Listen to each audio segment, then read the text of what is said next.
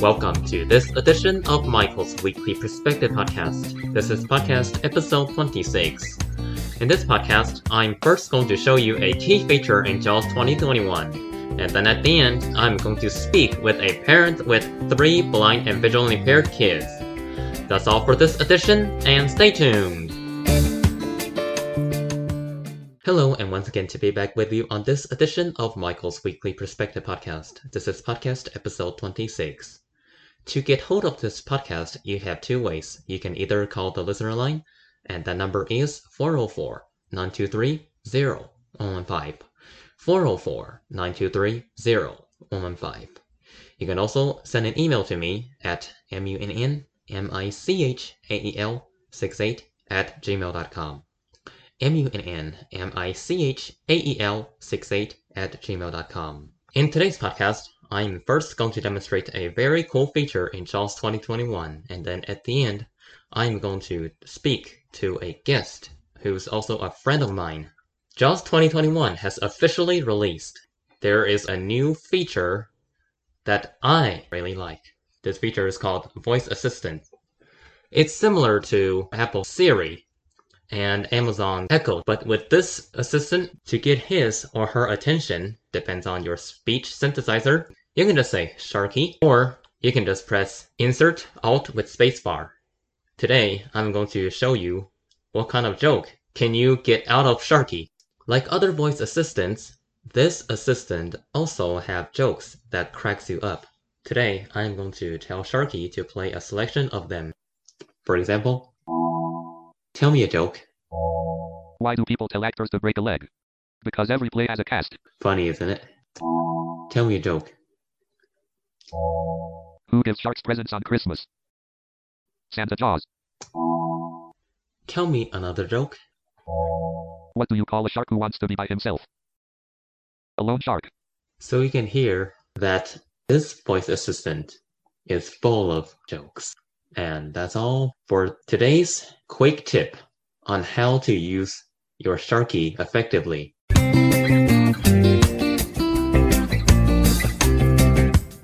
Today, I am pleased to have a friend who's a parent of 3 teenagers with blind and visual impairment. Her name is Dawn Snow. Ms. Dawn works at Center for Family Involvement and Virginia Commonwealth University. Ms. Dawn, welcome to the podcast. Hi, Michael. Thank you for having me. So what's the weather like in Virginia? Well, we finally have sun after several days of rain, and schools have been closed for the last 2 days because of flooding where the roads have been flooded out. So sunshine is very welcome today. That's about the same in here. We've been having a lot of cloudy days in Metro Atlanta area. Today we're going to talk about how to take care of a kid with visual impairment. I read that you are a parent with 3 VI kids. Can you tell us more in this regard? So yes, I have 3 daughters, 2 biological and 1 stepdaughter. My oldest biological daughter is 18 and a half, and she is blind due to retinopathy of prematurity. And she was also diagnosed with autism, and she has hydrocephalus, which is where you retain fluid on your brain. And then I have a 15-year-old who is blind in 1 eye, completely different condition. And then my stepdaughter, who we lost 2.5 years ago, had a degenerative neurological condition that blindness was a part of. And so she started losing her vision at the age of 9 and was completely blind by the age of 11. And then she had multiple disabilities that went along with her condition. And like I said, we lost her at the age of 18 about 2.5 years ago. Interesting. And I also read somewhere that you've been in the community of people with disabilities for almost 15 years. Yeah, actually, I've submerged myself pretty early on, when my oldest biological daughter, when she was born, trying to reach out and learn all I could so that I knew how to help her develop to the best of her abilities. So, I started taking, a lot of courses and going to workshops and whatever I could, trying to meet other parents, so I could learn all I could to be the best mom I could be to her. And that developed into, basically what I do now, for a living, which I'm very blessed that I can do something that I'm passionate about, in my field of work. That's very interesting. And this is how we found you 6 years ago when I first moved to the state. And it was also first time for my mom to have a visually impaired teenager. Yes, I remember those days very well. Yeah, so the school was kind of giving us a hard time on providing accommodations. Did your kid face this problem when they are in school before and currently? Yeah, we've had our areas of tension with school here and there. I feel like we've been very blessed to have some really fantastic vision teachers who have advocated alongside us. And I think that made a tremendous impact and difference in our journey. And I think also me being educated early on in the laws and in my rights as a parent made a huge difference as well. And so although we had one area, one pretty significant time where we had to take some legal action. It was other than that, and really that was not involving the people that we were dealing with on a day-to-day basis. That was more upper level administration that was interfering and not following through on what was needed. But other than that, we've really had a pretty smooth journey. And that was only a one year blip. And so in the grand scheme of things, especially working with so many families for all these years, I know we're blessed in that regard, that we've only had that 1 year of true struggle. In comparison, many families struggle every year, every day, just to get the accommodations that their child needs. Oh, yes, that's very true. In my opinion, we need some progressive leaders in our school district. Mm-hmm. Yep. And also, Virginia has happened to be a very conservative state. Mm-hmm. Yeah, it's definitely been hard. I mean, that has been a mission of mine for many years, and it's a difficult journey because there's power in numbers, and you need a lot of people to be able to step forward and advocate for that change. And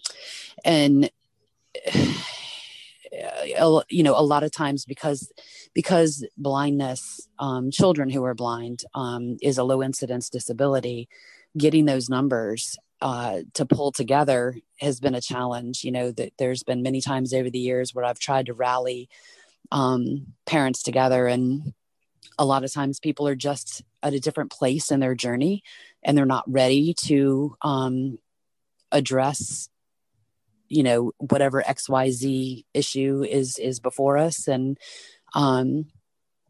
they don't see, they don't quite see that need yet, until a couple of years later when I get a phone call to say, hey, I need help with this. And yeah, so it's definitely hard, but you need the numbers and to be able to really affect that change. And it's definitely been a struggle to try to get that to happen, at least here in Virginia. Oh, yes. Like I said before, that Virginia is a very conservative state. So that's how the Parents Division was formed. There are two Parents Division in Virginia. I think one is the NFB Parents Division, and the other is the Parent Division that you were involved in. Yeah. So, and I know you had mentioned that, you were curious about that. When Kim was little, when I first started out on this journey, I reached out trying to find support for myself, and could not find any locally. The only kind of support that I could find was through listservs back in the day when their listservs were very popular. This is, before Facebook and, those social networks. And so I would email with people across the country to learn different ways to help my child. And I reached out to the national organizations to try to find out about support groups and support networks for parents. And at that time, the two strong parent networks were NFB's Parent Division and NAPV, which is the National Organization of Parents of Children with Visual Impairments. They no longer exist. They, kind of absorbed into what is now known as the Jewish Guild for the Blind in New York. But I found that one, I got more interaction and more responsiveness from NAPV at that time. And they seem to align more with my personal beliefs, and that is meeting the child where they're at. And, if a child has additional disabilities, to take that into consideration, to know how to work, with that, helping the child, grow and develop. And also, so basically techniques, that was a big difference, that and acceptance. So that was the big difference. And so I decided at that time to start a Virginia chapter, which became VAPVI, VAAPVI. And that was basically just that, to create a support network, so that I could start meeting other parents and learning from other parents. And then they had a place to turn as well. So that's how that developed. And when was the group founded? I mean, the Virginia chapter? Back around 2000, the end of 2002, beginning of 2003. So it's been in existence for almost 19 years. Mm-hmm. Yeah. And through that, and like I said, at one point I, had joined the national board, but that was right about the time that, they were looking to merge with Jewish Guild for the Blind. So that I wasn't on the national board for very long. And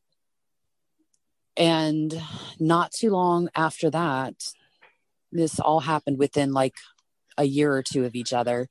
I started working at the Partnership for People with Disabilities, and their organization called the Center for Family Involvement.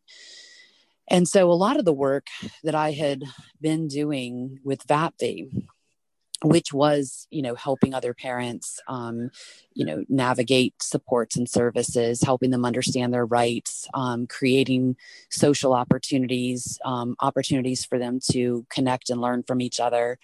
A lot of that work that I was already doing, I was able to do under the Center for Family Involvement.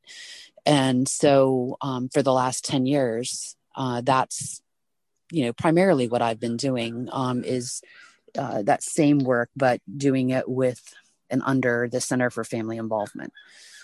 In the United States, there are two advocacy groups for the blind. They are NFB and ACB. And I wonder, the Center for Family Involvement collaborate with these two organizations? So ACB, we've talked a little bit, and they do a lot with young adults. They're not really as focused on, although they do focus on educational needs, they're not as focused on the K through 12 age group, from what we had been able to, through some of our conversations. So, that's a good idea, to actually talk with them further. But, at the AFB and ACB did not have like something similar to NAPV with like a membership and a parents group, a parents division, anything like that. NFB obviously does. And, I've kind of dabbled a little bit. I talk to everyone, right? Because, everyone has a place at the table and everybody is doing great work. And I've talked to, and collaborate with NFB. And I think there's a lot of work that still needs to be done. especially in trying to be more inclusive of children with other additional disabilities or needs. I feel that, when you have a child with just a visual impairment, that there's great work going on around that. There's a lot of programs, there's a lot of services and opportunities that are available. But when you have a child who has an additional need, and those are the ones that are probably the most in need of those supports and services, that's where everything seems to come apart. And there's not the programs and services are just not available for that group of children, and that's a problem. It's a problem that we definitely need to get resolved. Yes, that is a problem. And so this question has been asked many times before, I suppose. Do you know how to read Braille? And also, do you know how to do sign language? Yeah, so I know enough to get me in trouble. I can read grade 1 Braille. I definitely struggle with grade 2. And I have started the coursework probably 4 different times over the years. And life and work just gets in the way. And I have yet to complete that.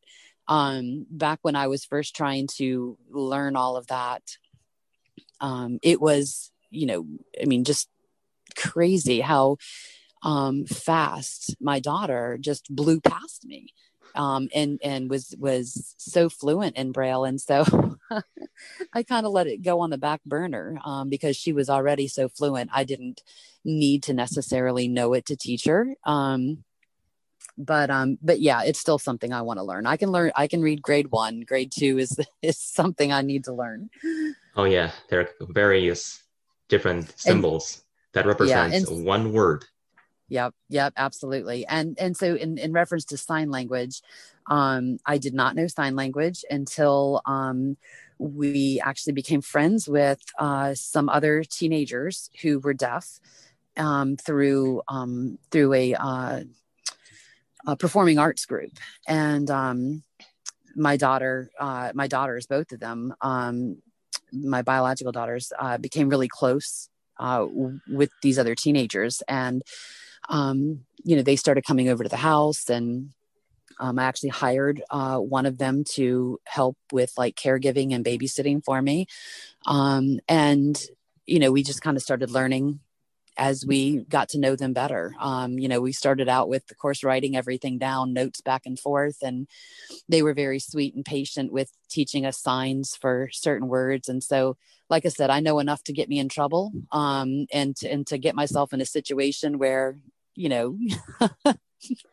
people get frustrated maybe because I don't know enough. My younger daughter actually is she's in her 2nd year of learning ASL, which is really awesome. I'm very happy and proud about that. Well, what I found, the biggest thing that I need to know now that my daughter is older is the technology. And trying to help her out with technology glitches, because now that she's moved, although she still uses a refreshable Braille display and she reads, Braille constantly every day, books she'll use on her refreshable Braille display now. But now that she's older and using a screen reader, that is where, it seems to be my knowledge has shifted. That's where I try to keep myself up to date. Because as she encounters a technology glitch, or an inaccessible document, and maybe, because of whatever way it's formatted, she may struggle with how to turn that into an accessible document. That seems to be the area that as the mother of an older child, that I need to know now. Yes. A lot of people have been saying this. Technology is great when it's working. Yeah.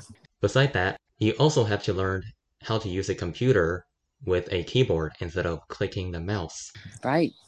And I know you've been a tremendous help even when we were trying to do, foreign languages. She's an advanced coursework in some classes, and, trying to get, switch everything over to being able to do things in and access Braille in a different language setting. So yeah, technology is definitely, it's great when it's working, but Oh you yes, definitely need to know all the little tricks. for sure, for sure. And especially JAWS, the screen reader that everybody is using these days, consists of various ways to adjust your settings. Inaccessible document is another story because Yeah. teacher these days love to decorate their document instead of the old school with black font and white background. Yeah. Yeah. And then you got, the one thing just thinking about school that comes to mind for me is that there's some of these counties, and ours is one of them, that's an Apple driven county, which means they're using Macs and iPads for everything, which is great. I mean, Macs and iPads are wonderful tools, but when it comes to a lot of the documents and word processing and everything that you need to access, voiceover is just right now anyway in the year 2020 is a lot more challenging to use than using JAWS with Microsoft products. So that's an area that I hear from a lot with other families, and we encounter sometimes, although my daughter uses a PC with Microsoft products, we're constantly having to work through little glitches with teachers where they forget, and they may put something in like a numbers document, which is an iOS program, and we have to kind of adapt everything. And anyway, it's definitely interesting. Oh yes, and when I was in Virginia, my school decided to switch the entire system to Google based. When I signed up for school, they plan to also provide me a Chromebook until we found a teacher who's willing to take the bet. This is how I'm able to get a Windows computer. Mm-hmm. You used a Chromebook, or you actually got a PC? Oh, I actually got a PC. Yeah, Chromebooks are not all that great, at least, from what I remember. We haven't had to deal with one of those in a while, but those were not the best at trying to use JAWS and do all that the kids needed to do, from what I remember. Yeah, Chromebook is basically a tablet with a Mhm. keyboard. You don't get too much out of it Yeah, than using a Windows computer with JAWS. yeah. And it's hard. It's hard to get the schools to understand. And I think that, thinking back to the one of the comments that we talked about earlier, and how it's so hard to um, rally the troops, the parents and stuff, and to affect, to advocate, and also trying to educate the school divisions, is that they just don't understand. They can't wrap their mind around what these issues are and why it's so complicated. And it's hard when they don't listen. And that was the big issue that we encountered when we ended up having to pursue some legal avenues. Gosh, I guess that was like 5 or 6 years ago now. Is that their tech people at we were in a different school division at that time, but their tech people, no matter how many times we tried to explain, and thankfully I did everything in writing, which is imperative, right? They just were not listening. And I know I explained it well, but they were in denial. They were like, nope, that's not an issue. Chromebook will work. No, the filters on the school system, that's not interfering with JAWS. And, and really, I don't know that they ever really understood, but once we sought legal help, that was kind of a moot point. They finally agreed to do what needed to be done. But it's unfortunate because I know other families after we moved out of the county are still encountering the issues in that same county. So obviously they didn't learn. So the school basically think that they are the expert and you should listen to everything that the tech team told you. Right. Right. This is very Yeah. unfortunate. It is. It really is. And it's hurting our kids.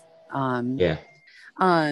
But yeah, no, it's hurting our kids because it's putting them in a position where, for those kids who are not getting the tools that they need, it's putting them in a position where they're either having either they're one not able to access and they're getting exempted from important assignments, right? Oh, yes. Or they're having someone sit and read to them and someone describe, to write whatever their answers are. They're dictating their answers. Well, that's all well and good. It helps them get through the material and the day-to-day stuff with school, but in the long run, that's hurting them because they're not able to learn the skills that they need to learn to be successful in post-secondary education or in employment. Oh, yes. And I've also read that 30% of the people with disabilities are employed, and those who are employed actually know how to use Braille and technologies. Mm-hmm. Mm-hmm. Yep. And it's a huge impact as to the success of the student, like I said, in college or employment. And, and it comes down to, unfortunately, at this point, it comes down to whether a parent has educated themselves on what the laws are and what their rights are. And if they are it's unfortunately, you have to keep on top of it, on a daily, weekly basis. Document your concerns, document the issues, and then pursue whatever advocacy avenues that you have to, whether that be first speaking up at your IEP meeting, second, do you request mediation? Do you file a state complaint, or do you have to go through due process? It's unfortunate that it has to come to that, because this is school. The kids should be learning, and they should be learning in the way that that is teaching them the same skills. And it's unfortunate that, our administrators in various divisions are not willing to listen and learn and meet the needs of these students instead of, trying to find the easy way out. For sure. Yes, definitely. So we're about to wrap up the interview, and as we wrap up, do you have any advice to offer to my listeners on how to better take care of children with blind or VI? Mm-hmm. Well, first and foremost, my first thing that I always say is just love on them, right? Because I talk to a lot of parents who may be in an emotional state of acceptance, and so the first thing is this is your child, be their mom or dad, and just that's first and foremost. But when it comes to the educational piece, which is something I'm very passionate about, is learning laws, knowing your rights, attending workshops to keep on top of any changes, any tips on how to advocate. Connecting with other parents was priceless. Staying connected with other parents is priceless. And every state also has a partners in policymaking group or course, and that's usually put on whatever their state board for people with disabilities. That was another priceless opportunity that I took advantage of, that I think is very important for parents, to help educate them on advocacy and their rights and whatnot. Oh, yes, especially today when I was browsing my Facebook, that someone, I think you shared a post on President-elect Biden will soon make all these changes by hiring people who work in the disability field into White House and work directly with him. So very great advice. This is it for this edition of Michael's Weekly Perspective Podcast. If you have any questions or comments, please do not hesitate to write an email to me at munnmichael68@gmail.com. That's munnmichael68@gmail.com. You can also call the listener line, and that phone number is 404-923-0115. 404-923-0115. Besides that, you can follow me on social media at Michael's Weekly Perspective on Facebook and Michael's Weekly 1 on Twitter. Besides Facebook and Twitter, I'm also available on Dabble. thank you for listening to this podcast, and thank you, Miss Dawn, for joining me in the studio. Michael, thank you for having me on. I appreciate it. Thank you.